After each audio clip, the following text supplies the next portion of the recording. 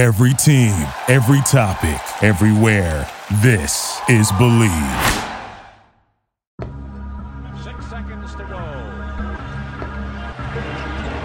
Comes into Tucker. Ewing sets a screen. The shot is off. Loose ball. Ewing goes up. The basket counts.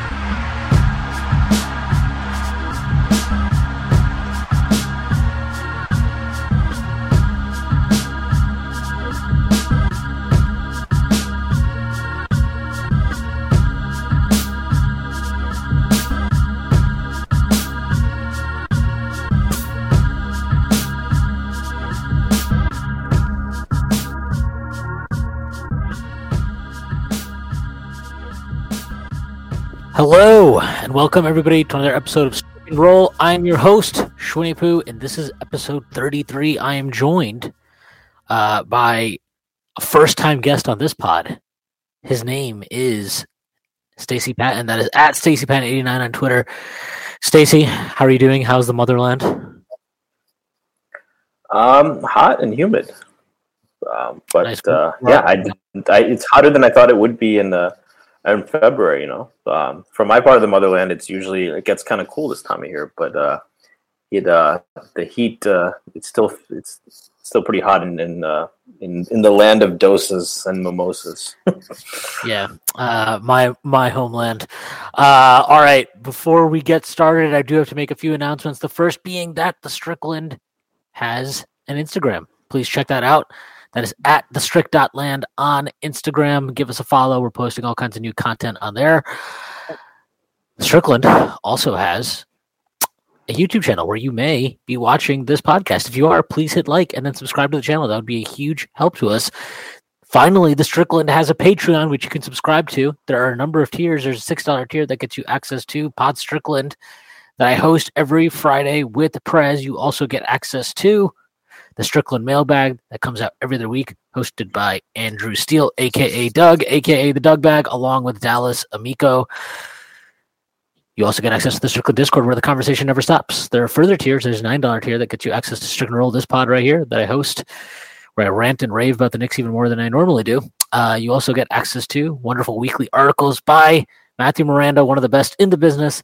There are further tiers. There's a $15 tier, $30 tier, $50 tier, and $100 tier. This comes with a variety of additional benefits like listening in on pod recordings, merchandise discounts, and even potentially co-hosting a podcast alongside yours truly one day. Whether you choose to subscribe or not, none of this would be possible without you. So, without further ado, let's get started. I don't know if you have had a chance to watch the last couple of games because I know you've been, doing Indian stuff. But like, I don't know. The Josh Hart ad looks great. He's been really sharp, and I think we all kind of suspected that upgrading that rotation spot where Deuce was playing before was the best way for the Knicks to improve this season. And obviously, the early returns look good on them targeting Hart to address that. And look, the threes are great. He's probably not going to shoot 67% from three, where the fuck he's shooting in his 2 games as a Knick. But I tweeted this out yesterday. Like, if he shot 6% from three for the rest of the year, I still think he'd be a clear net positive player for this team. So I think, can't call it a home run, but it's definitely a hit. Definitely feels like a hit. Yeah, it's I think that him and Quickly being a pretty lethal bench combo was pretty easy to foresee. Just the way that both of them play. I tweeted about this earlier, but I think it's the Knicks. We've talked a lot about there's a lot of competing voices in the Knicks front office. Tibbs obviously has a voice. Worldwide West kind of brings a lot of the relationships with players, and then Aller and other parts of the front office are potentially more analytically inclined. And I think that a lot of the Knicks players, the ones that have had like the most success, have that sweet spot between they do the things that Tibbs really like, and they're just analytical. They show up well in analytics, right? Brunson gives you the Tibbsy point guard who can get downhill, who's aggressive, scoring mindset. but also like just super efficient. That's going to make the analytics folks happy. Josh Hart is, he was compared to like Tibbs compared him to Jimmy Butler, and he's obviously not that level of player, but you can see the physicality, just the intellect, the ability to like, in those tough 50-50 plays, right? There's so many of those I've seen where it's just a loose ball or the ball's getting tipped up and he just finds a way to come down with it. And I don't even know if I can call it effort because it's something more than that, right? There's lots of guys who will try to get it. And, sometimes guys come up with it because, Mitchell Robinson comes up with more loose balls than other guys because, he has those advantages. There's just guys like, if you're playing basketball, you know this too. Like, there's just guys who have you can call it a nose for the ball, or they get those balls. And that's just one thing. So I think that, but if you look at some of the guys who've had the most success, Hart is like that. Quickly, obviously, he's like that, right? Like, Tibbs loves all the little things that he does. And obviously, like, he's a plus-minus god, right?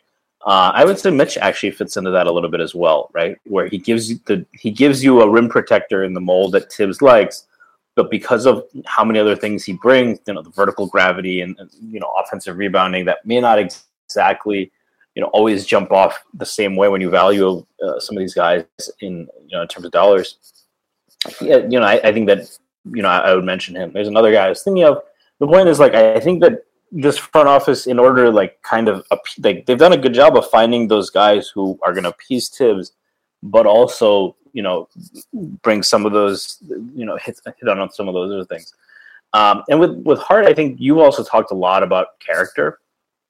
The kind of character of guys that they're looking for. And we've seen that, very much so off the bat. Yes, obviously Hart's happy to be here, but it's even like, I think this was partly because of what happened with the Gary Payton second situation, but, he went out of his way during his press conference to say, how much he admired the Portland situation. He's obviously playing with a larger, it's weird because he's gone to the bench, but his role is a little bit larger, right? He's given a little bit more offensive freedom. Yeah, he talked about it he talked about that in his post game yesterday. Right. So one, he's adapting to a new role, but also like he stressed, and I think everyone in Portland said that, he, where other players might have been annoyed that I don't get to show off everything I want to do, especially in a contract year, he was very professional about it, right? And he made sure to be clear in the press conference that, like, I'm not ripping Portland. Like, that was my role there. My role is a little bit different, so I can show off these kind of things. So you put all of that together, and this is a pretty much a slam dunk and acquisition. And you look at this team, and there's one other guy I want to talk about in particular because he's a guy who came under a lot of criticism, and he's been as important to this winning streak, or the recent run of success the Knicks have, particularly given their injuries. But they're just like this is a team with a lot of just good basketball players. Brunson and Randall, neither of them is probably as good as Carmelo Anthony, but in terms of top end talent, we haven't had a 1-2 punch like that since.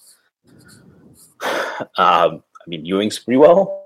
I think that 1-2 punch is better than Zach Randolph and Jamal Crawford, to say the least. So you have those guys. Then you have an elite center who's an elite defensive center and rebounder who's injured, right? Quentin Grimes can knock down threes. RJ's in a slump, but we know that he has talent. You have two of the best bench players in the NBA. Two bench players who would be starters on most teams.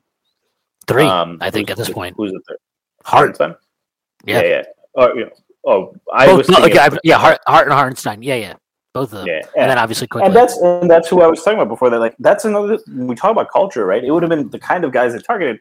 Hartenstein's another good example, right? Like, there was the whole controversy. I don't know what his girlfriend said about his role or whatever, but he was not used properly. He didn't get played to his strengths. He's 24. And, he was a pretty well-regarded player. He left a good situation in LA to come here. He really struggled.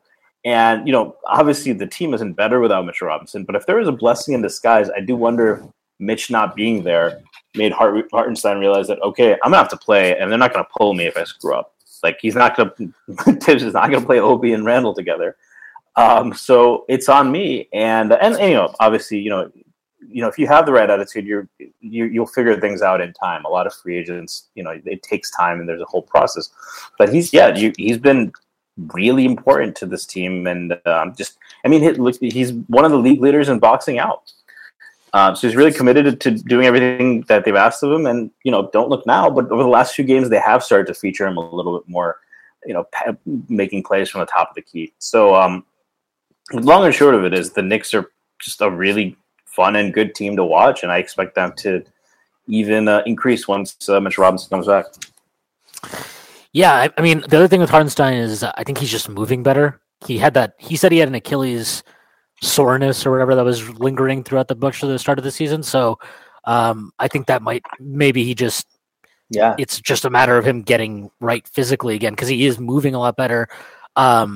He still can get pushed around on the boards a bit, but I think his defensive rebounding has come on a long way over this last 3-4 weeks.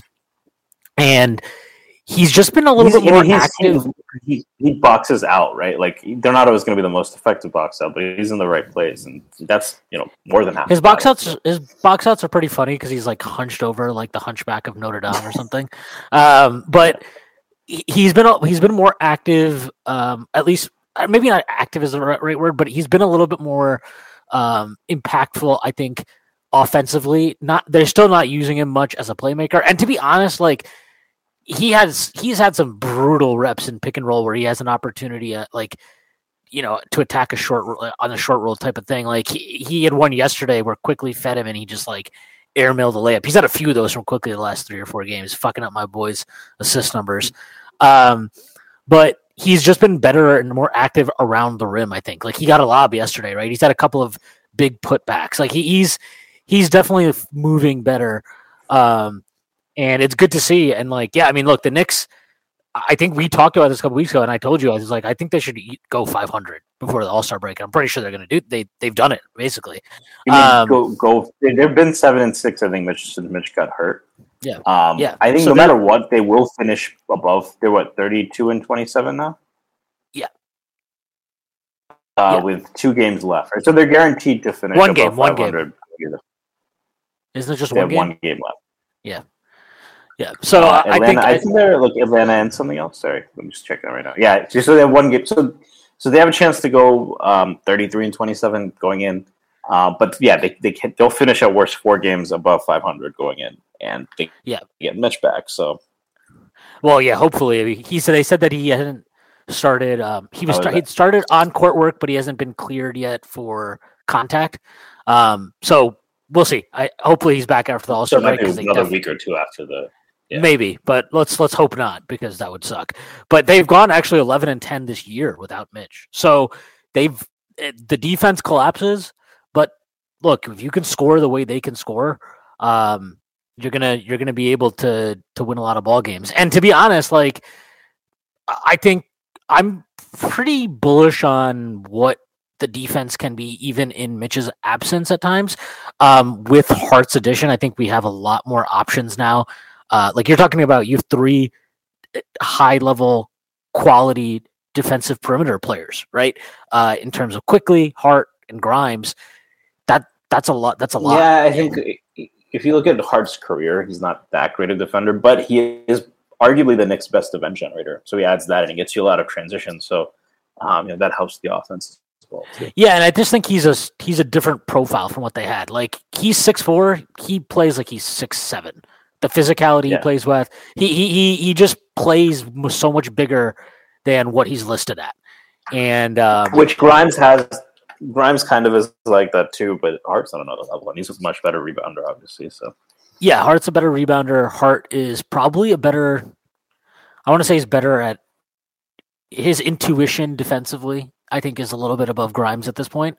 But yeah, I mean, look, the Knicks have options. That's the entire point. And Hartenstein obviously playing better gives the Knicks a little bit more solidity in the back line.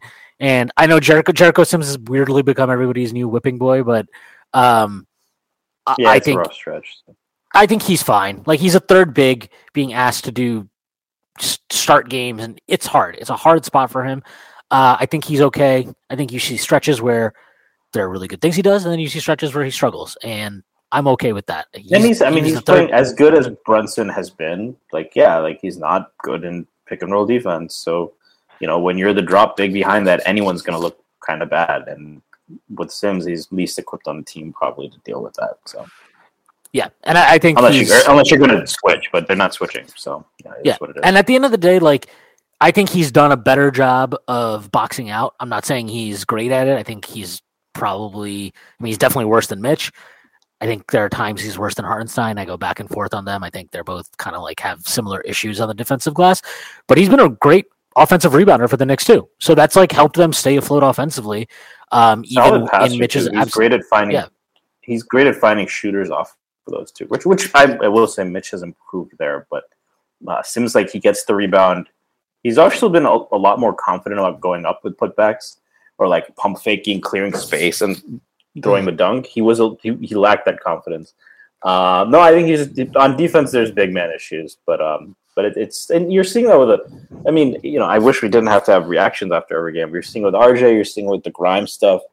A lot of these guys, especially younger players, they're kind of going through it, and you have to you have to kind of be ready to ride those ups and downs. So yeah, and look, we can talk about RJ, who had honestly that might have been his worst offensive game ever. He had 4 points on 8 shots, 1 rebound, 1 assist, I believe. He must have had some worse games rookie year, but yeah, it was down there to say the least. Yeah, it was brutal. I actually thought, and again, I mentioned this on the post game yesterday, but this is not to praise him or to even pretend I'm justifying his play yesterday. I just thought his defense was fine.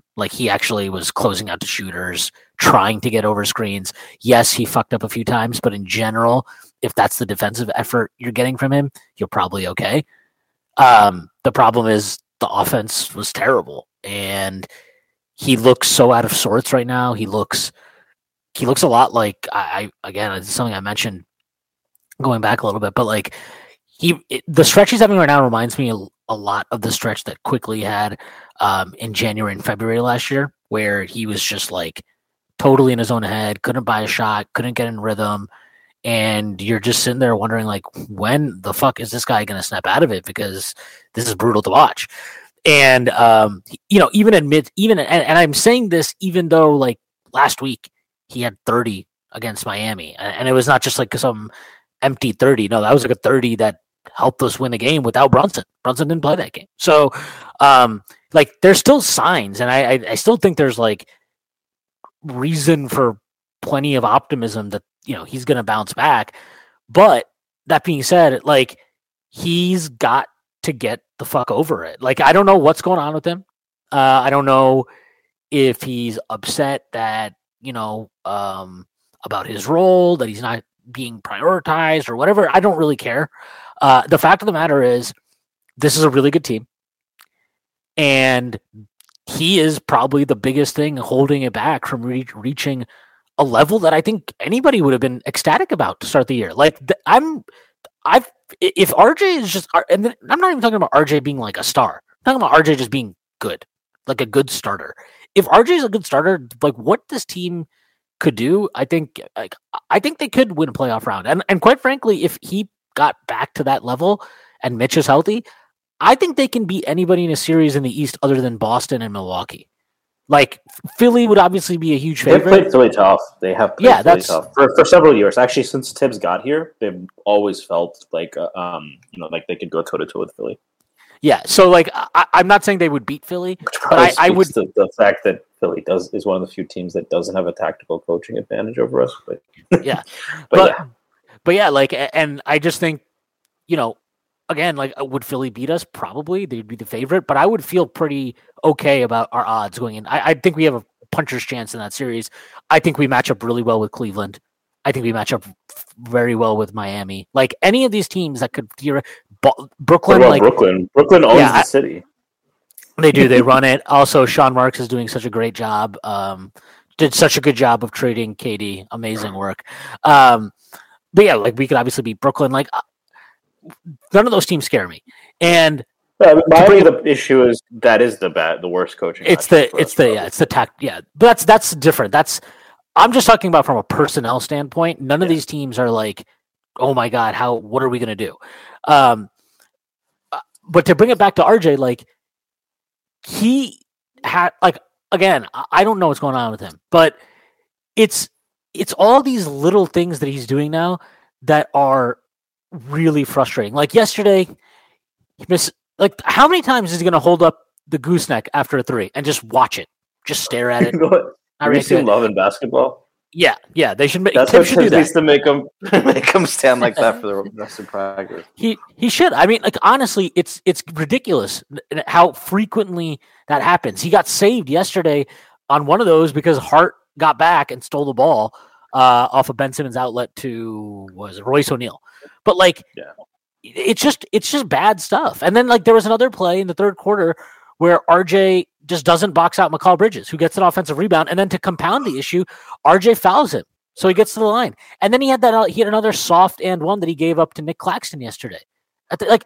This is like he's playing with no physicality or force on the defensive end, and then offensively, it's like it feels like every time he gets the ball right now, he's trying to justify a $107 million contract, and it's like, dude, can you just fucking play basketball? Can you like chill the fuck out and just play basketball? Because what you're the thing on this team that's stopping it from really getting to a place that, again, like I don't know if anybody would have expected that coming into the season. Like, and it's like that and one with Claxton also. It shows to like just how, I don't know if I want to use the word lost, but it's like, you often, when people analyze like zone defense from linebackers in football, they'll often talk about getting depth. And there's guys sometimes where like, you're just guarding grass, right? You're not deep enough to guard, kind of the mid or deeper routes, and you're not far enough up to guard the flat. And that was that Claxton play where RJ kind of had to split the difference between two defenders. And, the passer, I forget who threw I think it was Cam Johnson who threw the pass. Cam Johnson actually did like a no-look pass, but he didn't need to. Because it didn't fool RJ, but RJ still wasn't close enough to Claxton to make a difference there. And that's where it's like, and it's go back to another movie football analogy. It's like, make mistakes, make them big. I'm not going to eat your lunch over that, right? You want to like sell out on that Claxton pass because you think you have a read on him, then go for it. Or, if you think he's going for the three, then, and you get fooled there, sometimes it happens, right? But he wasn't, he was defending grass, right? Hardwood in this case. So like that, those are really alarming thing where it's just like, he's just not, he just seems to be just a step slow right now at everything. Yeah. And I think, you see that on defense, you see it in the rebounding. I actually thought it was kind of telling yesterday in the fourth quarter. So that's when RJ comes in with the bench group. Like Tibbs was basically telling him to clear the fuck out and like quickly run the offense, which is like, and I think you could tell like RJ was a bit annoyed by that, but like, again, read the room, dude. You're 2 for 8. You're playing like absolute shit. Like it's okay. I'm sorry. Go take a back seat. And like, he could benefit from that if he accepts it. And like, I don't know. I benefited from that actually. The guy who, the public enemy number 1 last year. Yeah. Look at Randall, right? Yeah, I think he's benefited a lot from embracing kind of playing. I mean, it's not like he doesn't get to do stuff, but yeah, playing off Brunson, I think helps him a lot. And even quickly, like he's Randall. I wouldn't say he defers to quickly, but a lot of the looks he gets were like quick will just draw a help defender and get Randall a catch and shoot 3, and Randall being willing to take those shots in rhythm or just work against closeouts. That's helped, and I think Barrett benefits from that too when he embraces that. Yeah, it's just like it's just. I don't know if this is true or not. I don't know. I have no clue. But like to me, it looks like he's pressing in all kinds of ways. It feels like he's upset about, I don't know, his role, the usage, whatever. Maybe not upset's probably the wrong word, but maybe disappointed he's letting him. But none of this matters. Like whatever it is, you can't let that stuff impact how you defend, how you rebound, your decision making. Like at some point you got to get the fuck over it and play for the team. And like, do you think go ahead, sorry. I was just gonna, if he wants an example of like who, like guy, like look at quickly was a 25th pick. Okay, he's not supposed. He was like, I don't care what people say. you get drafted in the late first, early second, you're not some major organizational priority. You're just not. It's just not how it works. He's at this. He earned his way into the rotation as a rookie off the bench. For 2 years, he's basically sat behind guys that are better than it, that he's better than at his position. And while he's seen the team bring in multiple players to start over him, and then this summer he sees them bring in Jalen Brunson, and he sees, my name is floating around in trade rumors, and I don't think you could ever fault him for his effort or his commitment or his willingness to play for the team. And that doesn't mean during that stretch that you mentioned from last year, right? That was a big difference. Yeah. Like his plus minus was still great last year, even though when he was shooting like garbage, right? Because I think that in some ways he's just always going to be a better defender than RJ because there's just things he's good at that like 99% of NBA players aren't. But like that part of it is buying in and in that effort. But kind of on that note, right? I was going to get him this as well. Like Brunson, obviously, he's a very polished player. You look at his press conferences, you can tell that the guy probably watched, his dad and others. He grew up around people who were in a professional organization and he knows what to say, right? You look at a guy like Randall who's had to battle his own demons. Is this at this point, especially with a coach who kind of can wear on players, right? Maybe that's what's happening with RJ.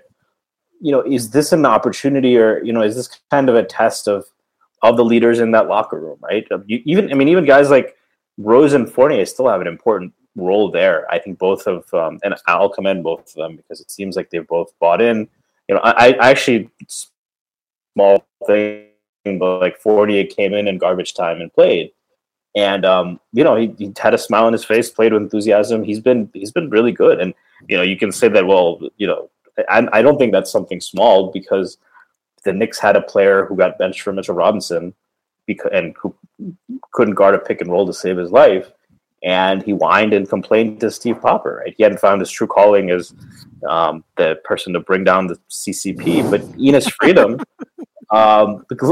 compare Evan Fournier's behavior to Enes Freedom's. Yeah. Cantor, whatever. Enes Cantor, whatever. I'm not calling him. I'm not calling him Enes Freedom ever. He's Enes Cantor. Enes World Peace. Yeah. Enes Cantor. But the point I'm making is, how much, is it kind of on the vets and the other leaders, not just the vets. I mean, Quickly's a leader at this point too. Is it on those guys to kind of bring RJ in, hold them accountable, that kind of thing? Or, what are your thoughts on how much that can help here? What do you mean? Just like in terms of leadership, right? If you think that he's going through something mentally and that's an issue or part of it, you'd hope that guys like Brunson, Quickly, Randall, Rose, Fournier can mitigate that. Hart, obviously.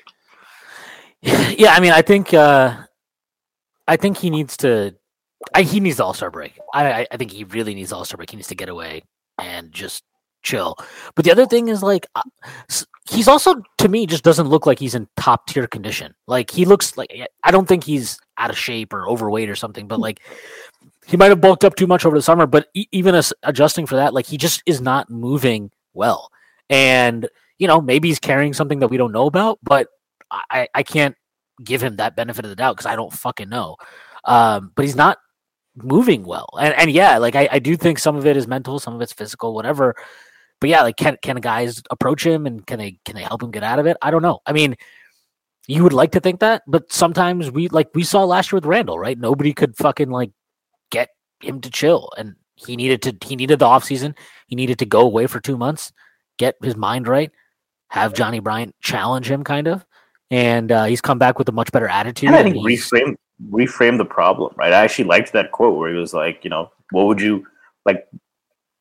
Would you want to be teammates with someone like yourself? I bet you it's never been framed like that in Julius's mind. And RJ may need that kind of framing, whatever it is, whatever that paradigm shift that he needs. Sometimes you need someone to give you that. It's something that probably would have seemed obvious to all of us, right? Like, yeah, like no shit. How does Julius not realize how much of a pain in the ass he is? But phrasing things like that. But you kind of need to step away, I think, to even be open to that as well. So I definitely agree. Like the All-Star break. And I think that applies a bit to Grimes. I don't think his effort or anything has been an issue, but I think with him, he's just running into the wall. He's played how many minutes this year? He's played, let's see, 1,455 minutes this year. That's way more than he played last year. He's also played heavy, like all those fancy metrics that grade, minutes. And they'd grade, the defensive matchups and all. He's taking a tough matchup every single night. He's playing a lot of minutes. He'll be fine. I'm not that worried about him. I think what I will say though is, this is why I never understood the rush to be like, he's not just our best prospect, but he's also like our best perimeter defender. Like, I just don't agree with that. Like, is he a better man defender than anybody else in the team? Like, just 1v1 ISO situation? Sure. I would argue that. I would argue that if Julius is, that's what I was thinking. Like, when Julius cares, he's probably the best. But on average, sure, he's the best 1v1 defender we have. But like, we know NBA defense, 90% of it is not 1v1 stuff, right? It's all these boring things of executed, tag the roll man. It's Emmanuel Quickly and Josh Hart stuff. Yeah. Yeah. And like, I just think I thought last year that Quickly played really good defense, and it was weird to me that he seemingly didn't get much credit for it. And I'm happy that he's getting credit for it now, but like, Grimes is going to be fine, but like, if we're going to be serious about who is like, the importance to the future of the team and all this type of stuff, like, Quickly is just on another level to him at this moment. And that's not like a knock on Grimes again, who I like a lot, but it was just, I just felt like that was always just such a weird rush to judgment after like Summer League, where it's like, oh my God, he had great Summer League. This is the best prospect we have. And I'm like, dude, Quickly had a great Summer League last year. What are we talking about? Well, I don't think it was as unreasonable, because you had a guy who had a very projectable role on defense. His defense pops more, right? Quickly does a lot of things that you don't notice unless you watch the film 69 times, as Tom Thibodeau would say. But the things that Grimes did, just kind of being in a guy's face, Quickly's doing that more. It's more visible this year. Last year it was more the little things. And he shot 38% on high volume, and he just has a very projectable stroke, right? So, like, that kind of a player who just seems to plug in and be a fit like that in the modern NBA, Knicks haven't had a lot of those. And Quickly, it is kind of with the kind of ups and downs he's had with shooting, some of the inconsistency he had on offense. Like, I kind of understood where that was coming from. Not everyone your mileage can vary on some of these advanced stats, right? I think after 3 years, when someone is consistently like 7, making the teams, or the team is 7, 8, 9, 10 points better consistently across a variety of lineups with that player on, you think about it like that. But I mean, I think they're both going to be good, and I do think Grimes' inside the arc game has really stepped up. I think that I also think that we need to. I don't want to be one of those people. We need to stop pitting players against each other, but like we should probably keep RJ Grimes and Quickly. I'd want to keep what we do if it looks like he was going to get an opportunity here. So a lot of that is really, and a lot of the backlash against Grimes also. There's a lot of backlash against Grimes, and that's a lot of Cam stands that are like, Cam. Well, because here's the thing: people are like, why couldn't Cam even get 8 minutes? It seems pretty obvious if you read between the lines that if Cam was going to be in a bench role, he wasn't happy with that. So I at least will say that people who argue that, well, Cam should have started then, they should have. I will at least argue that they're discussing the right thing instead of the argument of why didn't Cam ever get any minutes. It's like, clearly there was a reason that wasn't just Tims didn't like him or whatever. But that's where a lot of the backlash against Grimes coming from. It's like, oh, he scored 4 points yesterday. It's like, yeah, but he gives them spacing. Someone else was like, well, Grimes' shooting isn't really needed for that starting lineup. It's like, even if his shooting is down, like, that creates space, right? The attempt level, the respect that he's getting from defenses, if his percentage goes down to 35%, that don't mean he's not performing the role of a shooter. So, I think there's a lot of game-to-game overreactions from everyone on everything. But in the midst of all that, this is probably the longest stretch of sustained, consistent play Quickly's had. If you go, I'm not saying Ben's grade are the be all end all, but look at those grades he does every night. Quickly had like one C, I think, in the last 2 months. It's consistently B plus, A minus. And you look at he's been the Knicks' most consistent player all year. Even when he was shooting poorly to start the year, it was obvious that he was like I mean, remember at the start of the year we were talking about how bad the defense was, how unconnected they were, the lack of effort, and the one guy you could never say that about was Quickly. Like he from the start of the year to now, he's never, not one time has he stepped on the floor and not given you maximum effort defensively. And now that he's shooting, it's like that impact is very, very real that you're seeing. I think he's like Hardenstein, right? Now that he gets more consistent minutes. This is also why I think that Obi, whenever he does get a role that gives him more minutes, I'm not blaming Tibbs. I'm not saying that he's wrong not to give him more minutes with the way Julius playing. But when Obi gets more minutes, he's going to shine.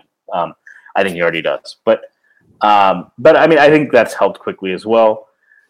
There is a guy we haven't mentioned much at all who got snubbed from the All-Star game, who has been averaging 30 for like the last 10 games.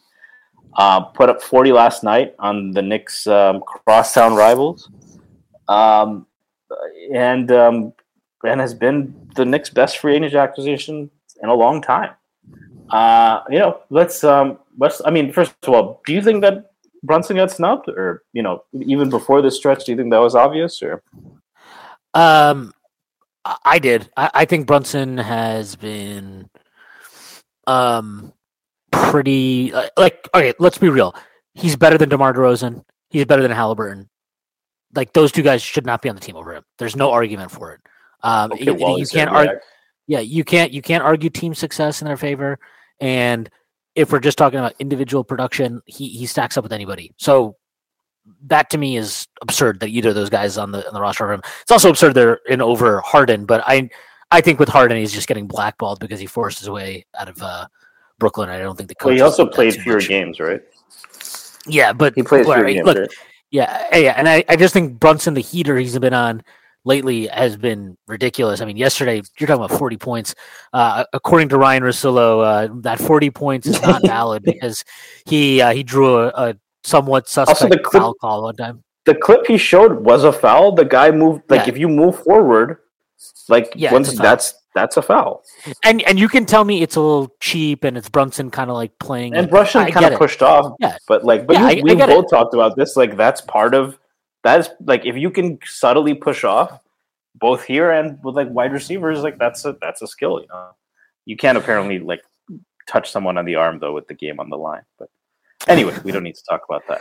But yeah, I thought that was a pretty horseshit call. And I'm no Philly fan, so but like I mean, look, Brunson's just playing at such a high level, and like you can't. The Knicks were 22nd in offense last year or something.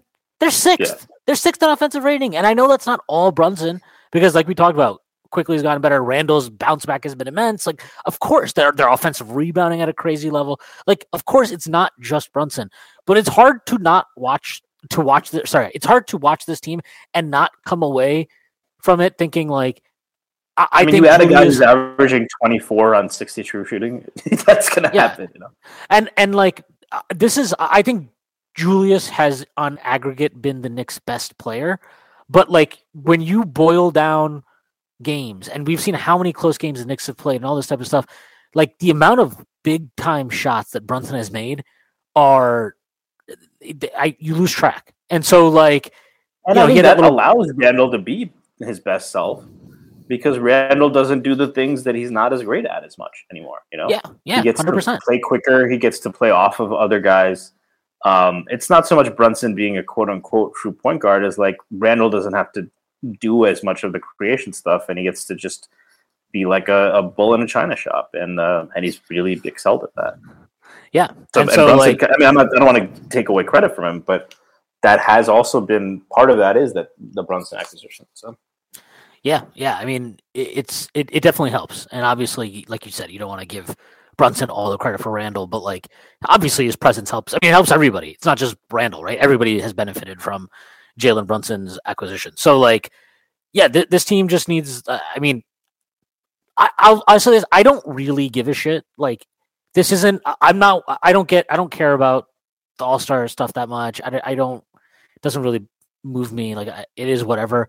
But he is playing at an All-Star caliber level right now, and he has been for most of the season. And look, the one weakness he had offensively coming into the season, at least as a scorer, was that pull-up 3-point shooting. Right, that was just not a thing that he did very well, and like he's doing it now at volume, and he's taking tough shots, and he's canning them at a high clip. Like, I mean, it's not unfair to say that if you're just talking about offense, there are not many guards in the NBA you're taking over Jalen Brunson right now. There's just not. Like, the guy is absolutely dynamite as a scorer.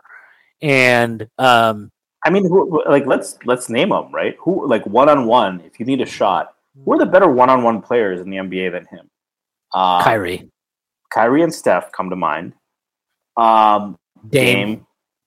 But then you're getting like a guy like Ja, I guess, because he has the blow by speed. But Brunson is more well-rounded. I'd take Brunson over Ja. I know that's probably. Sure you many hate people. Ja, so like, Ja's fine. So for me, Ja's fine. But like, if we're gonna be real about Ja, like that guy benefits a lot from, let's say, the offensive rebounding of his team. That I think helps him out very much. But yeah, sorry, go ahead. Yeah, it's so I mean, it's, you can count on one. I mean, when's the last time the Knicks had a scorer? Like, I mean, he's the Knicks' best scorer, right? Since Carmelo, easily. Yeah, that's what Carmelo, it is. But, and he just, I mean, I talked about this too. Like, he doesn't have real blow by speed. Quickly is faster than him, right, with the ball in his hands. He doesn't have real blow by speed. Obviously, not a great vertical athlete. I mean, he's just strong, shifty. but like, he's not like Drew Holiday. But it's his economy of movement, right? Look, watch like step backs from James Harden or even Quickly or Dame. They will move 5-6 feet back on their step backs, and they have just crazy body control and flexibility that they make that work. But Brunson, his fakes are so good and subtle. Like he has, he's got, like, most guys have the tween hezzy cross, right? So, go between the legs, hezzy, and then on the cross, they like create a ton of space and move with that crossover, right? With Brunson, when he does the tween, he does the hezzy, but then he just pulls it back and shoots. He loves that move, right? He doesn't even need to do the crossover because the fake itself is so lethal. With very small moves, he can just get the defender off balance. And so, like, he doesn't need to step back 4 feet, so that makes the shooting easier. And on top of that, like, since he can attack in such a variety of ways, the defender can't really close out, can't really defend anything at a high level. I'm pulling up his pull-up shooting stats right now from NBA.com. But I know he's at 40% from three for the season, which is higher than it was on higher volume. Specifically, I think a lot of that is coming from pull-ups, but on pull-up threes, he's shooting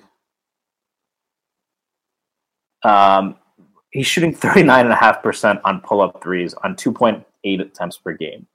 To compare, Jamal Murray, pretty good pull-up shooter, 42% on 3.5 threes per game. Donovan Mitchell, who's been on a heater, probably is higher than him. Donovan Mitchell shooting basically the same, 39.6%. It is on 5.8 attempts per game. The point is, like, Brunson has turned into a volume three. Like, he can get any shot he wants at any time. And, I mean, there's people who complain that they kind of lean into that a little bit too much, which is not completely unreasonable. But, yeah, I mean, he's right now on a heater. Maybe that pull-up shooting regresses a little bit, but his form and everything is so good. Well, it doesn't even matter. It doesn't matter if it regresses, because now it's a weapon. Like, teams have to honor it now. They have to play up on it. And that's the biggest – that's the actual value. Like, Spencer Dinwiddie's not a good pull-up three-point shooter. But guess what? He gets defended like one. When he plays the Knicks. Jesus Christ, dude. That guy, like he's like a career 30% three-point shooter. I don't think he's ever missed one against the Knicks. Yeah. But I mean, like, the point is, like, but teams have to defend that, right? They have to honor it because he takes it so much, and he's willing to take it. Like, that has been the big... And it's not like Russell Westbrook willing to take threes, right? It's like, you leave him wide open, he's going to hit it at the efficient rate, so... Yeah. So, I think they've he's just I really don't have much to say other than like he's playing great because what else is there to say? I mean, he drops 40 points yesterday. He went 4 of 8 from the line and he still dropped 40, like was on 21 shots. Just an absolute ridiculous performance. And it's weird because he's still shooting 84% from the free throw line, which is above his career average. It's felt like he's missed so many. Him and Quickly have weirdly been relative to them, I guess, struggling at the free throw line of in recent. And maybe we overweighted because the expectations were high. But I said before the season, like with his role, I could see Brunson averaging 25 and 7, and a lot of people call me crazy for that. He's 24 and 6 right now. Yeah. By the way, Quickly over his last 28 games, 10 of which he started.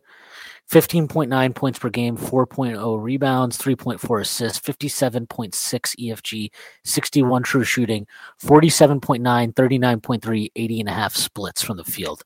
That his overall stats are now high enough. He's had the highest. He's up to 50. He's up to 56 true shooting himself, which is higher than even what it was when he was a rookie and shot 40% from three. So yeah, and I just like the way he's shooting the three now. Like he's not hesitating. He's pulling the trigger. I still get annoyed. I still think he has this 5% on the season. So even for the season, his numbers don't look bad. But yeah, and over those 28 games, he's averaging 5.8 attempts from three per game. So like again, the trigger is back. But like I still think sometimes he loves to pump fake and drive in now, and I think sometimes he actually overdoes it. But the fact that he can do that and you feel like he's going somewhere is good. I mean, that feels great. And I'll say this: we were both high on him as a prospect. If you told me by year 3 he'd be taking 13% of his shots at the rim and shooting 67% at the rim, I would have asked you to give me your dealer's number, man. Like that's pretty nuts, Like he's legitimately very effective at the rim now, and getting and I think part of the frustration that, to bring it back to RJ a little bit, like part of the frustration I think and why people are so down on him is Quickly plays kind of the same position weirdly, right? And he's playing it a lot better. Right? Yeah, but the Grimes stuff is now, so. Yeah, but Grimes isn't getting the I don't think I think he's actually rated fine among Knicks fans. Like there's people that other than like the weird Cam fan people who like want to shit on Grimes because he's not Cam, which I don't really understand. But like Quickly is just playing at such a higher level than RJ, and it's hard to just ignore that because it's like they play so much of the same positions. They play alongside the same guys a lot of times, and one guy is giving you everything that you want, and the other one is kind of like going through this weird lull. It exacerbates kind of the lingering feelings you have about how RJ is struggling this year. But it's like when you're anyone with a sibling knows that. Like when your sibling's doing well and you're not doing so well, your parents you're gonna stick out more to your parents. Another thing, have the Knicks ever had a 90-50-40 player? 40-50-90? No, I don't think they have. Pretty sure they haven't. So Brunson is shooting 48.5% from the field, 40% from 1.7% from three. I would say it's his free throw shooting of all things holding it back. He's at 84, but it's probably too late in the season now. But maybe something to keep an eye on in future seasons. He has a chance to do it. I think Quickly has a chance to do it too. But I thought that was a fun fact. Yeah, I mean. Yeah, it is a fun fact. And by the way, if the Knicks trade Emmanuel Quickly, which obviously they can't do it this year. Would you trade Emmanuel Quickly straight up for OG Anunoby? No, I never would have done that. Michael Bridges? No. Mikal Bridges can't dribble. Who is the worst player you'd trade Quickly straight up for? I wouldn't trade Emmanuel Quickly for God. No, Bam? I would trade him for Bam. Wow, you're thinking about this, huh? Well, I don't know if, this is more of a positional thing because it's is Bam good enough as a center to make that worthwhile? Which isn't just separate from is Bam better than Quickly? You have to say based on what we've seen. Bam's not Jalen Duren, so that's a good. Yeah, well, like Bam obviously is better than Quickly, but like to me, like the bar for centers is so high because like Bam is legitimately the third best center. Yeah, I think Pretty like Bam. easily. Bam, I guess is a good one. I just don't. I really think that like what you have in a player like him though is so unique and rare that if I can avoid like, okay, look, if Devin Booker is on the table or something, and the Suns are like, all right, we just need Emmanuel Quickly, you probably have to pull the trigger, right? But like, that's what I'm saying. It's like he is that level now where I'm not trading him for fucking first round picks. I'm not trading him for some nice wing player. No, like he stays unless there is some trade to be had for a true superstar, in my opinion. Like, and I'm not even talking. I'm talking about true superstar. None of this Zach LaVine Booker, bullshit. Tatum, yeah. Would you even trade him for like Jaylen Brown? That's a good question. Jaylen Brown, I think, is right on that border of like star. Versus I think you would have you almost have to do that. But if you told me that came back and like if you told me that Boston won the trade or something, I don't think that would be absurd. Like I think like Quickly's really fucking good, and Jaylen Brown's really fucking good too. But but Jaylen Brown, man, like he's we were actually talking about this very briefly yesterday at our Discord, but he's like such a Tibbs player. Where it's just like, yeah, dude, just ISO, just vibes, and like make it just cook, bro. Like that's Jaylen Brown just wants to cook all the time. That's like what he wants to do. Him and Ball Don't Stop. But like, Jalen Brunson is a very Ball Don't Stop player. But it's also so is Quickly. When you Quickly like got that, got the Ball Don't Stop sign of. He got the Ball Don't Stop tweet of approval. Ball Don't Stop. I think he likes the Quickly like the showmanship stuff. But honest, you'd have to say pull-up shooting, which was Quickly's main calling card, is like not even the biggest part of his game anymore, right? That glue guy stuff, I promise you, it comes easy to a player like this. That's what Ball Don't Stop would say, and I think that Quickly proves that wrong. But let's actually talk about Jaylen Brown for a second, because I know. So Jeremy Cohen. Let's talk about Jaylen Brown. Let's talk about Jaylen Brown. But before we talk about Jaylen Brown, I should do a thing that I need to do, and I'm going to pull it up right now so that I can read off this wonderful, wonderful advertisement to the masses. All right, I am dumb, but here we go. Are we there? Okay. The action never ends at DraftKings Sportsbook, especially this summer. With tons of ways to bet on all your favorite sports, you can fuel your fandom and feel the heat of the season like never before. Plus, right now, DraftKings Sportsbook is giving new customers a risk-free bet up to $1,000. That's right. Make your first bet up to $1,000, and if it doesn't win, you'll get another shot to cash in. You can throw down on all the major action for baseball, golf, MMA, and more. Plus, with same-game parlays, spreads, money lines, over-unders, and props, your betting options feel endless. Best of all, DraftKings is safe, secure, and reliable. You can deposit and withdraw your cash whenever you want. Download the DraftKings Sportsbook app now. Use promo code TBPN. Make your first deposit and get a risk-free bet up to $1,000. That's promo code TBPN. Only at DraftKings Sportsbook. Minimum age and eligibility restrictions apply. See show notes for details. All right, yeah. Look, Jaylen Brown. Let's do it. Yeah. So Jeremy Cohen wrote a long piece about how the Knicks are acting like their priority is to maintain cap space for 2024. One, I do think it's interesting, and I know less about the cap than you, so I'll definitely defer to you. Wonder how much Josh Hart, might impact that. But two, I talked with, or I mentioned something to Jeremy about that on those lines, and he said, for what it's worth, he doesn't think Jaylen Brown would be the target.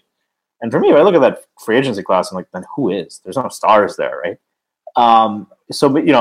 Maybe that's a better question to direct towards Jeremy. But one, do you think Jaylen Brown would be available? On the one hand, he's in a great situation playing next to another great player on the wing, another great young player, and a bunch of guys who are willing to do the dirty work, great defenders. That's a place that is built to give him a ring more than for every year for a long time, more than maybe any other place in the NBA. But it is Boston. We know that Jaylen Brown is someone who's outspoken about many issues. Maybe he doesn't love it, and he is an unrestricted free agent. Definitely curious to your thoughts on all of that. I actually talked to Jeremy about this. It's funny that you mentioned this. After we traded for Hart, I sent him a DM and I said, "Looks like your 2024 plan is dead, pal." And he agreed. I don't think they're going to be a cap space team in 2024. The Hart trade, like you mentioned, kind of makes that. Well, I mean, Hart's going to get what, 15 to 20 mil, right? Something like that. Hart's going to get that. I mean, he's going to get 20 if he plays like this. Hart's going to get paid. You assume that Emmanuel quickly will get an extension. What do you think that'll be at this point? 4 for 6 or something? I don't know, man. I'm paying Emmanuel quickly whatever he wants, blank check. 4 for 70, 475. I think that he could get that for sure. I mean, if Poole got 4 for 113, like, yeah. I mean, Poole got 4 for 140, I thought. Yeah. So we're giving him half what Poole got, which he is not. He is a lot better than half the player that Jordan Poole is. So he's better than Jordan Poole. So yeah, I didn't want to say that out loud, but yeah. By the way, Alan Hahn said that Mitchell Robinson should be cleared for on-court contact next week. So what's the timeline usually? How much between that and so that? I mean, that would portend, you think, right after All-Star break, maybe a game or two. Yeah. So, yeah, like, I think that I would think that the Jaylen Brown angle, I don't know why the Knicks wouldn't be interested in Jaylen Brown. Like, I'm not saying that if there was mutual interest, he is the guy you dump picks to become a cap space team for, right? Yeah, or do you? I mean, look, we've seen that teams will play ball if a player wants to leave, right? As long as they're getting something out of the deal. So maybe you don't even need to dump cap space. You can work with Boston or something. But he's an interesting player in the sense of, like, he is super talented. Obviously, he has his ability off the bounce has improved tremendously, his handle, compared to what it was when he came into the NBA. I don't love the decision making from him offensively. I think he takes really stupid shots quite often. I think he forces his way into traffic quite often. Don't love his feel as a passer. At the end of the day, he's still an efficient, 25 point per game scorer or whatever the fuck he is this year. He's really good. He's really young. He is really athletic. His on-ball defense can at times be tremendous. I do think he's very susceptible off-ball defensively and gets exposed a lot in those ways. If you went back and watched that Celtics-Warriors series from the finals last year, I think you'd see examples of that throughout the series. But so all I'm really saying is he's not a perfect player, but he's really close to that. Is he a star? Is he a superstar? Like, what? It's really, it can go either way depending on the night that you're watching him. But if you add him to Jalen Brunson and Julius, if you add him to this team, if you added him to this team, who's better than us in the East? I mean, the second benefit of that is one of the teams that is better. Suddenly it's less clear. We probably wouldn't beat Milwaukee in a series, but I think we would give them hell, and I would take us over anyone else. If you added Jaylen Brown to this team, yeah, Jaylen Brown and maybe it's worth it at that point. You need Jaylen Brown and a more tactically astute head coach, probably, but yeah. I mean, but on talent, you wouldn't take it. The only thing that kind of would give me pause is that, to your point, your two lead guards or whatever, they're both let him cook type players. Randall is more of a connectory piece, but at heart he's like more of a scorer, right? So you kind of at heart he's more. That's another. The benefit of Hart also, even when he plays in that starting lineup and the spacing isn't great, if 2-point shooting comes down to earth, it's that he gives them that connector. I do wonder if they do get a wing, do they need someone more in that mold? But I would rather deal with Jaylen Brown's talent and try to get him to embrace some more passing than pass on it and like trade for to kill Bridges just because he's a better connected piece. But, yeah, I think that would be the other concern.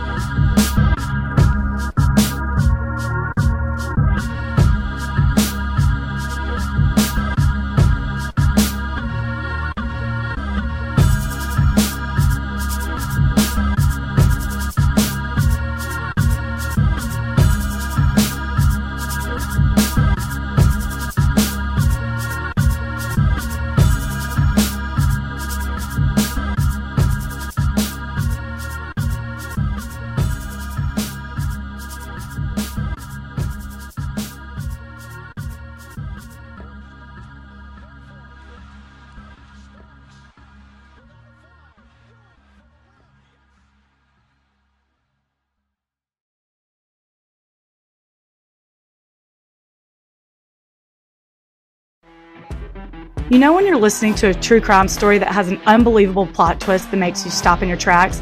That's what our podcast, People Are the Worst, brings you with each episode. I'm Rachel. And I'm Rebecca. We're identical twins who love true crime cases that make you say, didn't see that coming, and we hate the people responsible for them. Listen to People Are the Worst now on Apple, Spotify, or wherever you get your podcasts.